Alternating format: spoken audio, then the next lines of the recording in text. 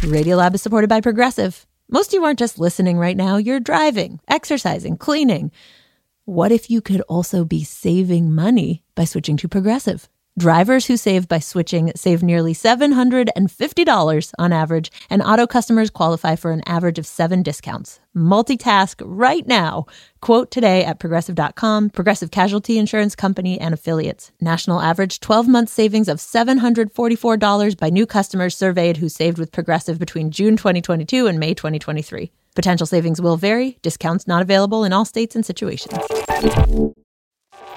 Radiolab is supported by the John Templeton Foundation, funding research and catalyzing conversations that inspire people with awe and wonder. Learn about the researchers making the latest discoveries in the science of well-being, complexity, forgiveness, and free will at templeton.org/podcast. Listener supported. WNYC Studios. Oh, wait, you're listening? Okay. All right. Okay. All right. You're Listening to Radiolab. Radio Lab. From WNYC. See? Yeah.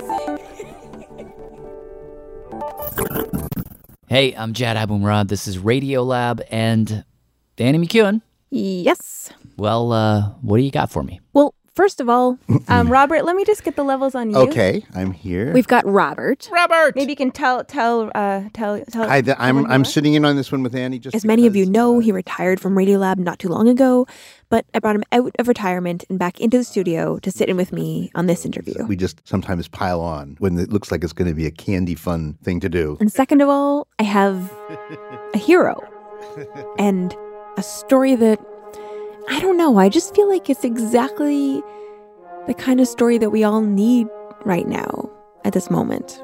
Okay, let's go. Okay, so let's start with our main character. Excuse me. This is our hero? Oh, no. No, well, our main storyteller, I guess. My name is Bruce Robeson, reaching out to you from KAZU in Monterey, California, at California State University, Monterey Bay. Whoa. Oh, you got it all in there. Hey, no, that was very well done. So Bruce is a deep sea explorer. I'm a Southern California beach kid who just kept going out deeper and deeper. These days, he works at the Monterey Bay Aquarium Research Institute. And basically, he and his team, they'll go out on a boat with a little remote sub that they drop into the water with a camera and see what they can see. It's really exciting because there are all of these cool animals. I'm just curious, like, did you just go out onto the ocean and then look down? I went, oh! Or how does it begin, the story? Well, one day... This is back in April of 2007. We're on a ship called Western Flyer. They're on one of their runs, checking out sea life, and they're just off the coast over this giant underwater canyon, the Monterey Canyon. Pretty much the same scale and scope as the Grand Canyon in Arizona. There's an underwater Grand Canyon in Monterey Bay? That's right. Wow. And on this day, Bruce and his team dropped a little robot sub down into the water. A little less than a mile down. Which doesn't seem like a lot. But imagine going down the length of the Empire State Building and then go down another Empire State Building. Oh, my God. And then go down another Empire State Building. And then go down, like, maybe a few more floors, like maybe 10 more floors of that Empire State Building. That makes me a little bit dizzy. The darkness is overwhelming. You can look up and say, well, maybe the surface is up that way, but the last little photons have given up. And yet, it is punctuated by sparkles and twinkles and flashes all around. The majority of animals that live there make their own light. And you can hear scritches and squeaks and thumps around you. Right. Oh, Bruce, I'm noticing that your chair is rather vocal. Yeah, it seems like it's squeaking. Unless that's Robert. Is that you, Robert? That's my imitation of a ship at sea. It's not quite working for me. It sounds a lot like no, a chair. it's his fault. It's not mine. You're rocking. Well, I'll try not. Yeah. Anyway, they're down there in the darkness, and they flick on this little headlight. And sweeping this cone of light around in front of them, they see the silty seafloor, a few rocky outcrops, when into that cone of light wanders An octopus moving towards the rock across the seafloor. our hero, using her arms to sort of pull and glide and roll herself along. She was kind of purpley gray, dark, mottled. There was a crescent-shaped scar on one arm and a circular scar elsewhere. Cool, like tattoos. Yeah. Well, just so get a sense of size, can you fit her on your lap, or could you wear her as a hat? Okay. The mantle, the roundy part, was as big as a healthy cantaloupe. Oh. How long are the tentacles? 1.5 feet long. They're very stretchy. Ooh. Okay. Anyway, about a month later, we went back and A dropped month down. later? You see an animal heading towards a rock and you don't wait to see if she gets there because would that take too long, or why? We weren't really focused on that. It was just an observation. Oh, okay. Anyway, When they went back in the robot sub, a month later, that same octopus was up on a vertical face on the rock, sitting on a clutch of eggs, her body covering the eggs, each of her arms. curled in a little spiral, tucked into position. How many babies was she sitting on? 160. Are they jelly bean sized, or? Yeah, that's a good approximation. And Bruce and his team were like, Oh, this is great. we know within about a month when the eggs were laid. And they'd often wondered, like, how long does it take for octopus eggs to hatch? Does science not know about the brooding period of octopuses? Not deep water ones. Oh. Which was a totally different species of octopus and could have a totally different way of doing things, for all they knew. We know so little about life in the deep sea that something like this can be very illuminating. Did you have a name for her other than like 1006-B? We just called her Octomom. Oh. Octomom. Beautiful. So, whenever they were out at sea and had time in their schedule, they'd toss in the robot sub, drop down And have a look. at Octomom. They dropped down in May, and there she is, a little figure huddled on the rock. A month or so later, there she is again, sitting on her eggs and warding off predators. Crabs and shrimps on the rock. Who would have loved to chow down on her eggs? So let's say I'm a crab and I see some lady sitting on 160 babies.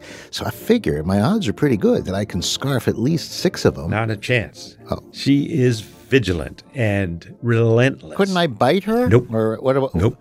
No. Yeah, what happens if a crab bites her? Yeah. Or pinces her. She would squeeze the heck out of it. Okay. A couple months after that, they're zooming in towards the rock and, There she is. cleaning the eggs with an arm. Like, la la la la la. And you can see the baby octopus inside the egg after a while. Next visit, Still there. a couple months after that,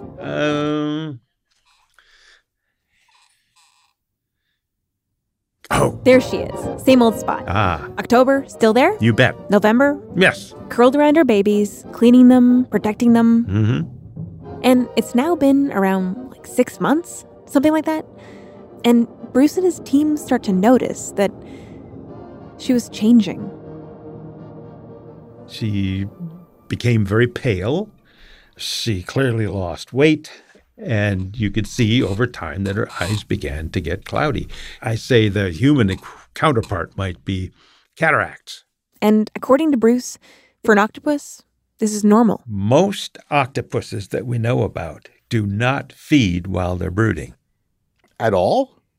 At all. Oh, she's stuck to the rock with her jelly She's beans there. that entire time? Yeah, she hasn't moved. So that would mean that she was starving. Yes. And not just starving, but starving to death. Octopus moms die after they reproduce. Who is this? Oh, this is Yan. I know. I was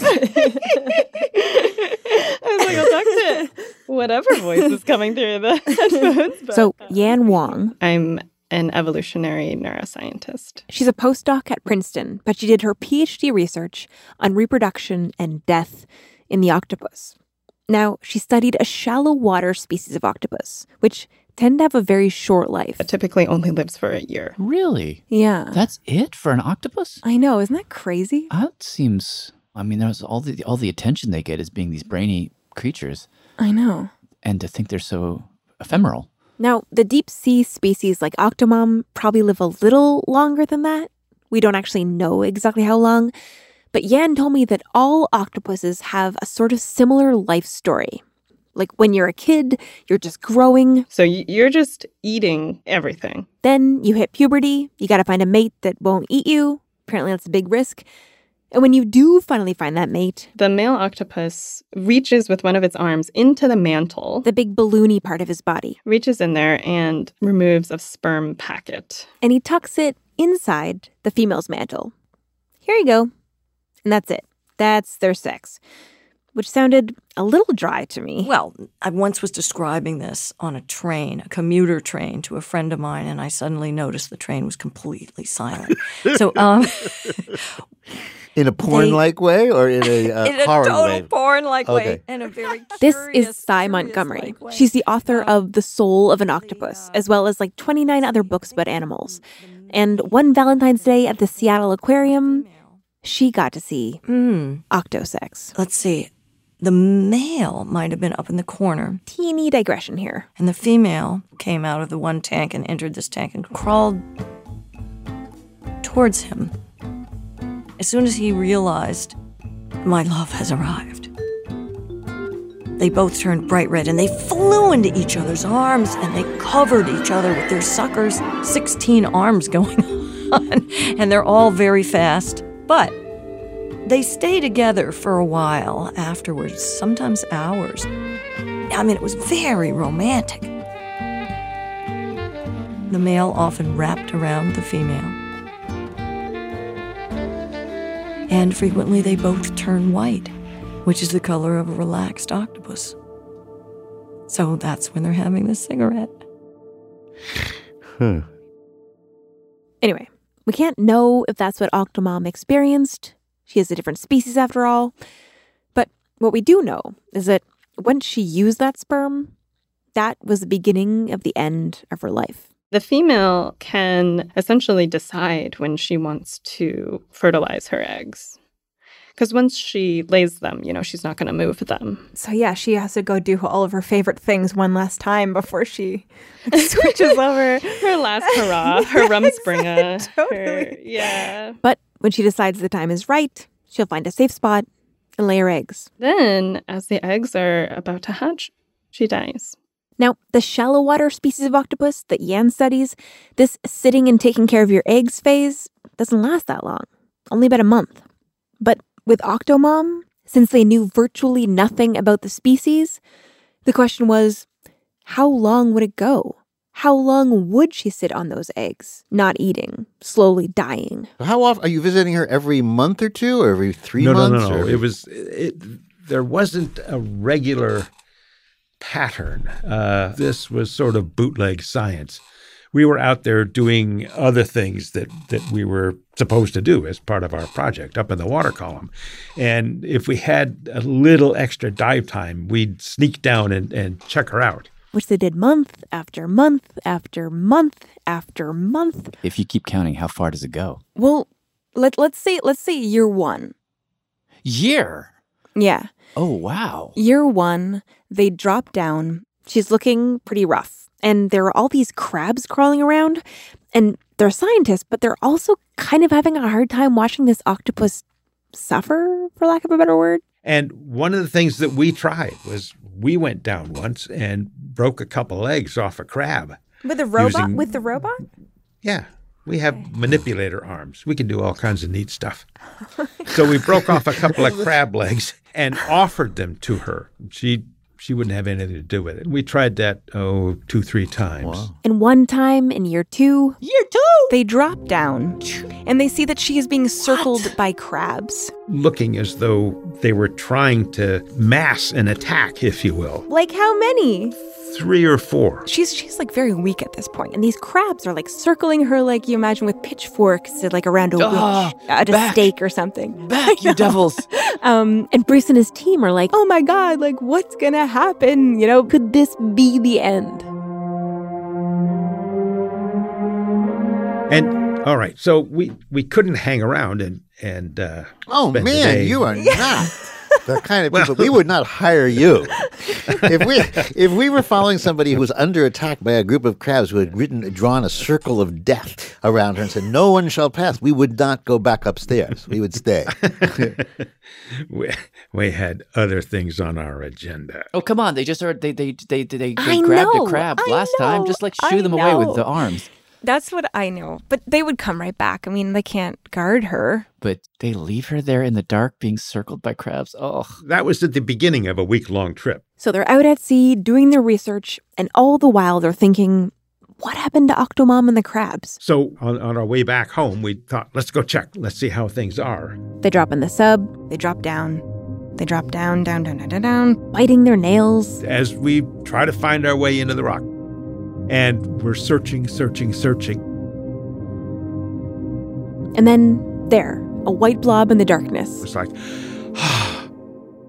okay, good. There she is, still there. And there are no crabs around her anymore, but There were crab parts all over the seafloor below her. So she killed them? Yes. so she has, in her weakened state, torn them apart with her arm. Yeah. All the folks in the control room on the ship and the pilots were all going, yay! So you left for a week, and during that time, she fought like the battle of her life. That's right. Missed the whole thing. And they are counting the eggs every single time, and she is still at 160. We never saw any evidence that anybody had picked off one of the eggs. Not a one? Nope. This is heroic. It is heroic. She was wasting away and would eventually have to die, but it would have to be timed right with the hatching of the babies. Because if she were to lose her grip and drift off of the eggs, then a crab could come and just, have a huge brunch. I mean, there was this tension of her holding on until they were ready. Yes. Well, doesn't it seem to you like there's like people say, I'm going to be dying tonight, but I'm going to wait for Johnny to come home. And then Johnny bursts through the door and look and exchange a glance, and then poof, Mommy dies. It sort of feels a little like that.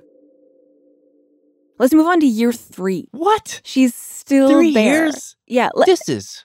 I know. She's getting worse. And this is horrible and amazing at the same time. I know. She has not eaten anything. They are like aghast. She is just like this titan. Year 4, we move on to year 4. Like, it's just like unbelievable time. Let me give you a sense of like what is happening. So 2007, that's when they saw her. Boris Yeltsin dies. First iPhone released for sale in the USA. Big moments. 2008, the economy crashes. Obama is elected. Like, these huge things are happening. Right upstairs from her. She's just still doing that same thing. 2009, Usain Bolt breaks the world record for the 100-meter dash. Bitcoin? I think Bitcoin happened somewhere in there. Bitcoin, okay, 2009. Michael Jackson dies. Wow. 2010, those Chilean miners were rescued after 69 days. Oh, my God. I don't know if you remember that. They're trapped underground. Of course. Wow. Haiti has the huge earthquake, the worst they ever had in 200 years. 2011, we're moving on to 2011 now. The Arab Spring. Oh, my God. Same-sex marriage is legalized in New York State. Amy Winehouse, Steve Jobs, and Osama bin Laden all die.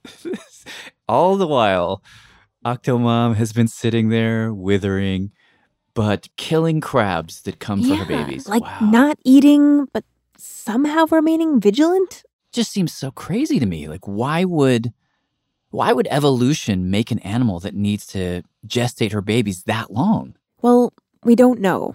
Bruce and Yan both said that maybe it's because it's so cold down there that everything happens more slowly. Or maybe you need super developed babies because it's such a harsh environment. But basically, it's still a mystery. Like, they don't even know if Octomom is like this crazy freak of nature or if she's ordinary. Like, she's the only octopus of this species that anyone has ever watched do this. Huh. But my question was how. how can she survive this? Like, how can she just sit there not eating for 4 years and not just die? It's just a totally bizarre thing, right? It sounds like magic. Lucky for us, this is exactly what Yan studied for her PhD. So when we come back from a quick break, together with Yan, we're going to find out how she does it and how far she can go. Hi, I'm Bae. I'm calling from Osaka, Japan.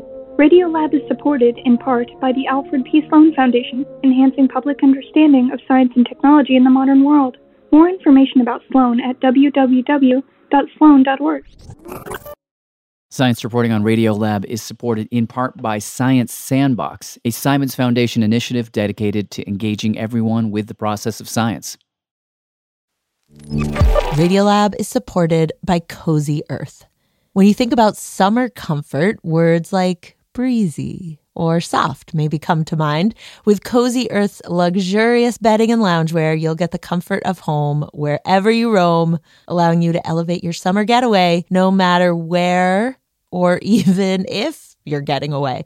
Cozy Earth bedding is temperature regulating and made from top-notch materials, including viscose from bamboo that can turn any living or sleeping space into a sanctuary of luxury and comfort. Their loungewear and pajamas offer you their signature level of comfort while maintaining an elegant fit, so you can look cute and be comfy even if you're taking a long flight or car trip.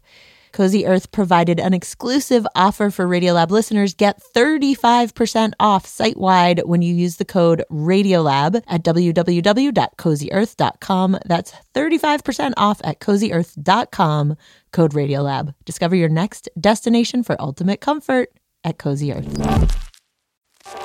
Radiolab is supported by Betterment. Let's talk about hustle culture. You know, the whole rise and grind, go big or go home thing. It's a lifestyle that may not be for you, but one that your money can handle thanks to Betterment. Betterment is the automated investing and savings app that makes your money hustle. How?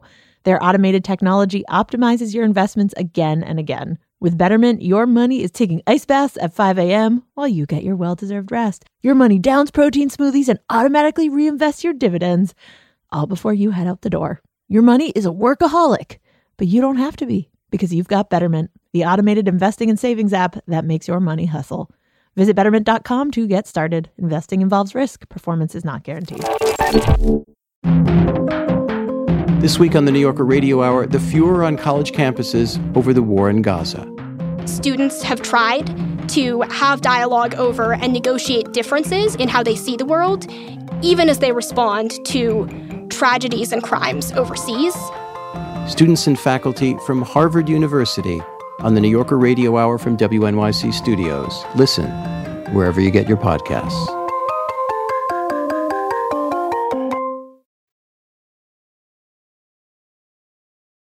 Jad, Radiolab, back with Annie McEwen and Octomom. So before the break, we had landed on the very simple question of how.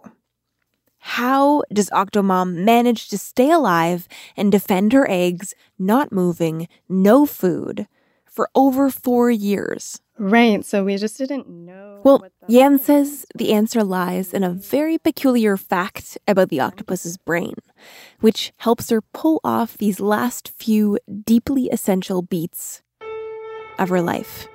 If we were to think about the nervous system as, say, like an orchestra,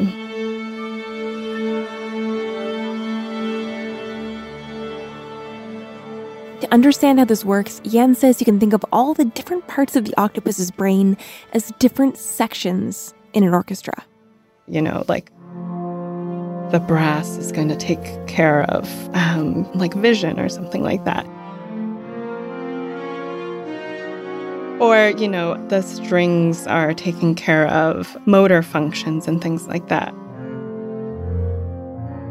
Maybe the basses regulating heartbeat, the woodwinds taking care of memory, and as she swims along, living her octopus life, the whole orchestra is playing, all the instruments doing their job.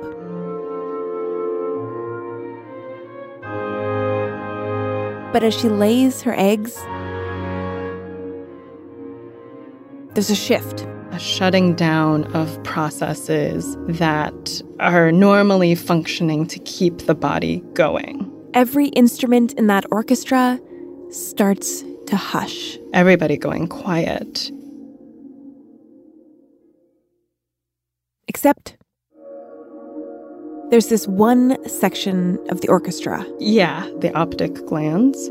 These are like two really tiny, they're kind of the size of, a grain of rice. They sit right between her eyes. They have their solo at this point. And would that be the opera singer? Or who is that? Who is everyone quieting to hear? Well, let me think about this. It would not be, a very common instrument. It's not a huge part of the brain. So it wouldn't really be a string. I don't think it would be like a wind instrument. Or maybe it would be a weird one, like a bassoon or something like that. One where there's just one or two in a full orchestra. Okay, I like that.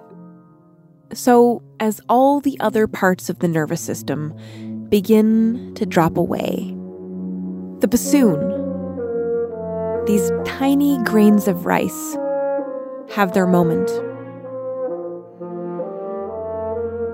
They're playing a very complicated chemical song that Yen is only just beginning to piece together.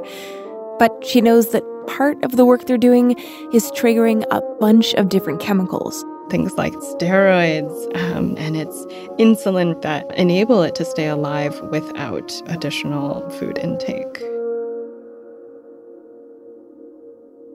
And so, all the while she's down there, years and years being visited again and again by this robot, on the outside she looks like a very old lady. Pale skin, cataracts, flabby muscles. A little pale blob in the darkness, all alone.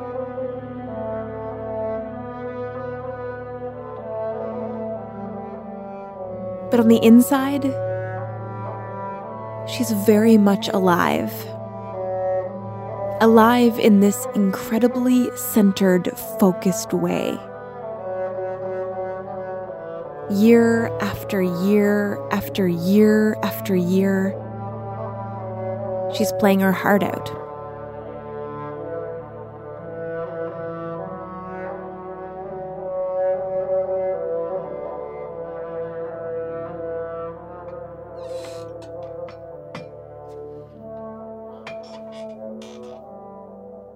Bruce, I just want to remind you about the chair thing. Sorry. No problem. All right. Dylan's offering me a better chair. Let's say a more silent chair. So let me pick up my butt out of this one. Okay. Move it over to another one. Thank you, Dylan. Did you have moments where you were like out buying eggs, bicycling, cleaning the car, and just had this moment like, oh, she's there. I know exactly where she is. She's doing her job. Like these little moments of you living your life and her just constantly working as a mother. Yeah, I thought about her all the time. Okay, so we are at year 4, is that where we are? So we're at year 4.5. 4.5 years. Is that the world record for longest brooding period on planet Earth? Yeah, it is. Whoa. We had been there a month before, and she was still there, looking pretty haggard, I've got to say, but she was hanging in there. And then one day, we dropped down and we're flying in towards the rock. He's watching the screen up on the ship, just seeing darkness.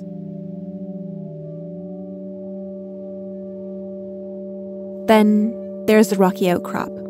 There's her spot. And she wasn't there. We couldn't see her.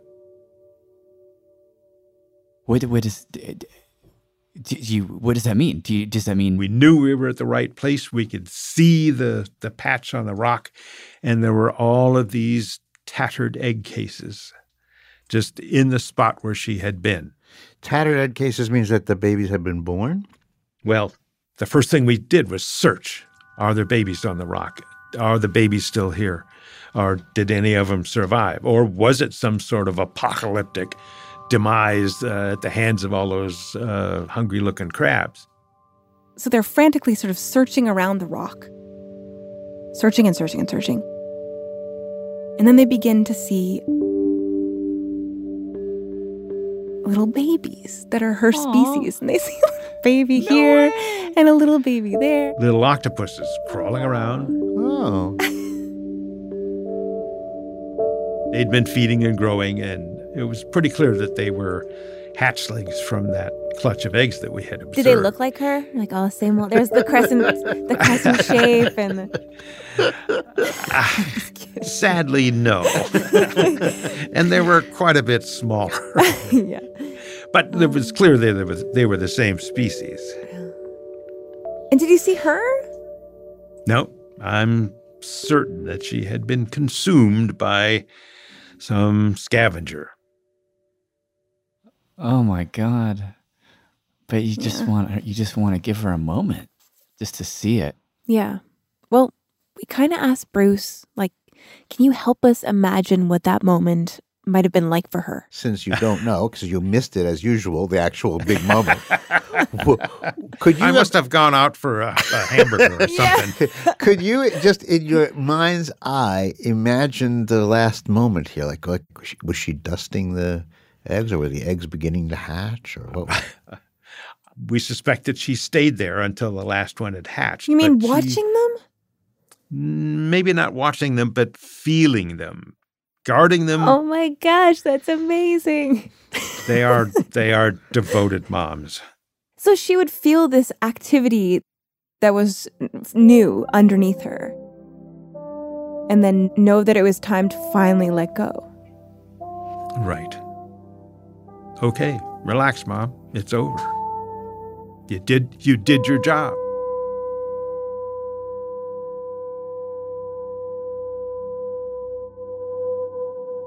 So cool. It's like handing off the baton of life. Yeah. Yeah. I love thinking about this story right now because we're all like kind of, I don't know, just needing to like hold on. There's this like sense of holding on. Yeah. And waiting and being patient and just like, I don't know, having faith and that kind of thing, you know, just kind of like being still and holding on, that she is just like giving us such a great model for. Wow. It's, you know, hold on one second. I have to just put an end to this madness. Yeah. Go for it. Emil, Tage, don't come in here. I'm working. Oh my God. You know what I think about is the what? It's so interesting. This is like the absolutely wrong soundtrack to the story that you're telling. Oh, the kids. You're talking about a mother sort of lovingly suffering and then dying on behalf of her jelly beans, and I have these kids who are just like literally running around like savages right now because they're stir crazy. No, you know what I think? I think about it like it's so beautiful and heroic and poignant, but then I think about like she's not telling, like, if you take the story away and you just imagine her experience, she's in the darkness for 5 years. And like, I wonder she has no conception of anything except that somehow the disconnect between the experience she's having and the story we're telling about it is everything that I need to think about right now, because we're all trying to protect our jelly beans in a way. But then if you think about the experience of that, it can feel frightening and lonely and dark, you know?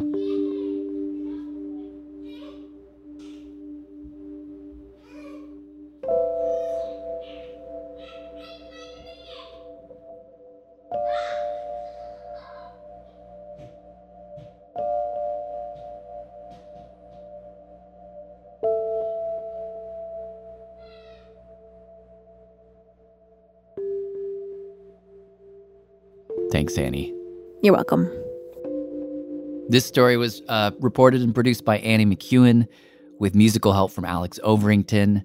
Thanks to Kyle Wilson for playing the sexy saxophone for us. And a very big thank you to our bassoon player, Brad Balliet, who provided the soundtrack for Octomom's darkest hours and finest moment. And, of course, thanks to Bruce. Okay, well, we've kept you, so we should let you go. Thank you so much, Bruce. I really appreciate it. Again, I think we got everything. So, I think we did. Yeah, your squeaky chair and all. It was perfect, though. Oh, you don't want to have him like rock on the chair a tiny bit? Maybe actually, you should. It might be useful. just in terms of mixing purposes. All right, I'll wheel the other chair over and yes, and then just doodle with your body. A little dance routine. Oh, okay. Oh, yeah. Go ahead. Oh, I guess. Yeah. Right. So don't say anything, just make squeaks. Okay.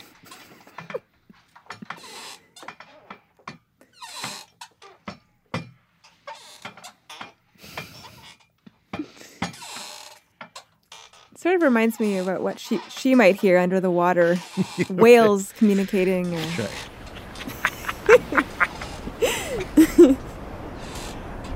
Okay, that's fine.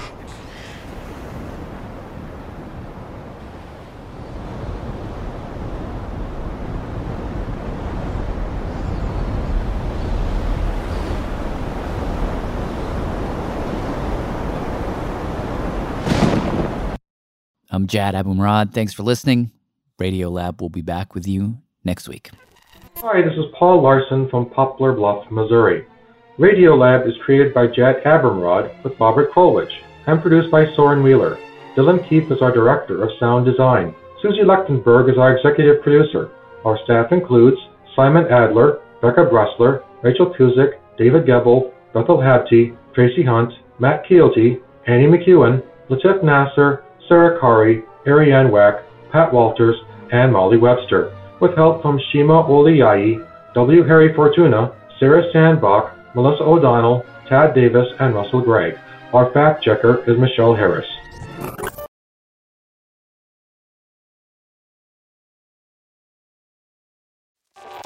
Radiolab is supported by the John Templeton Foundation, funding research and catalyzing conversations that inspire people with awe and wonder. Learn about the researchers making the latest discoveries in the science of well-being, complexity, forgiveness, and free will at templeton.org/podcast.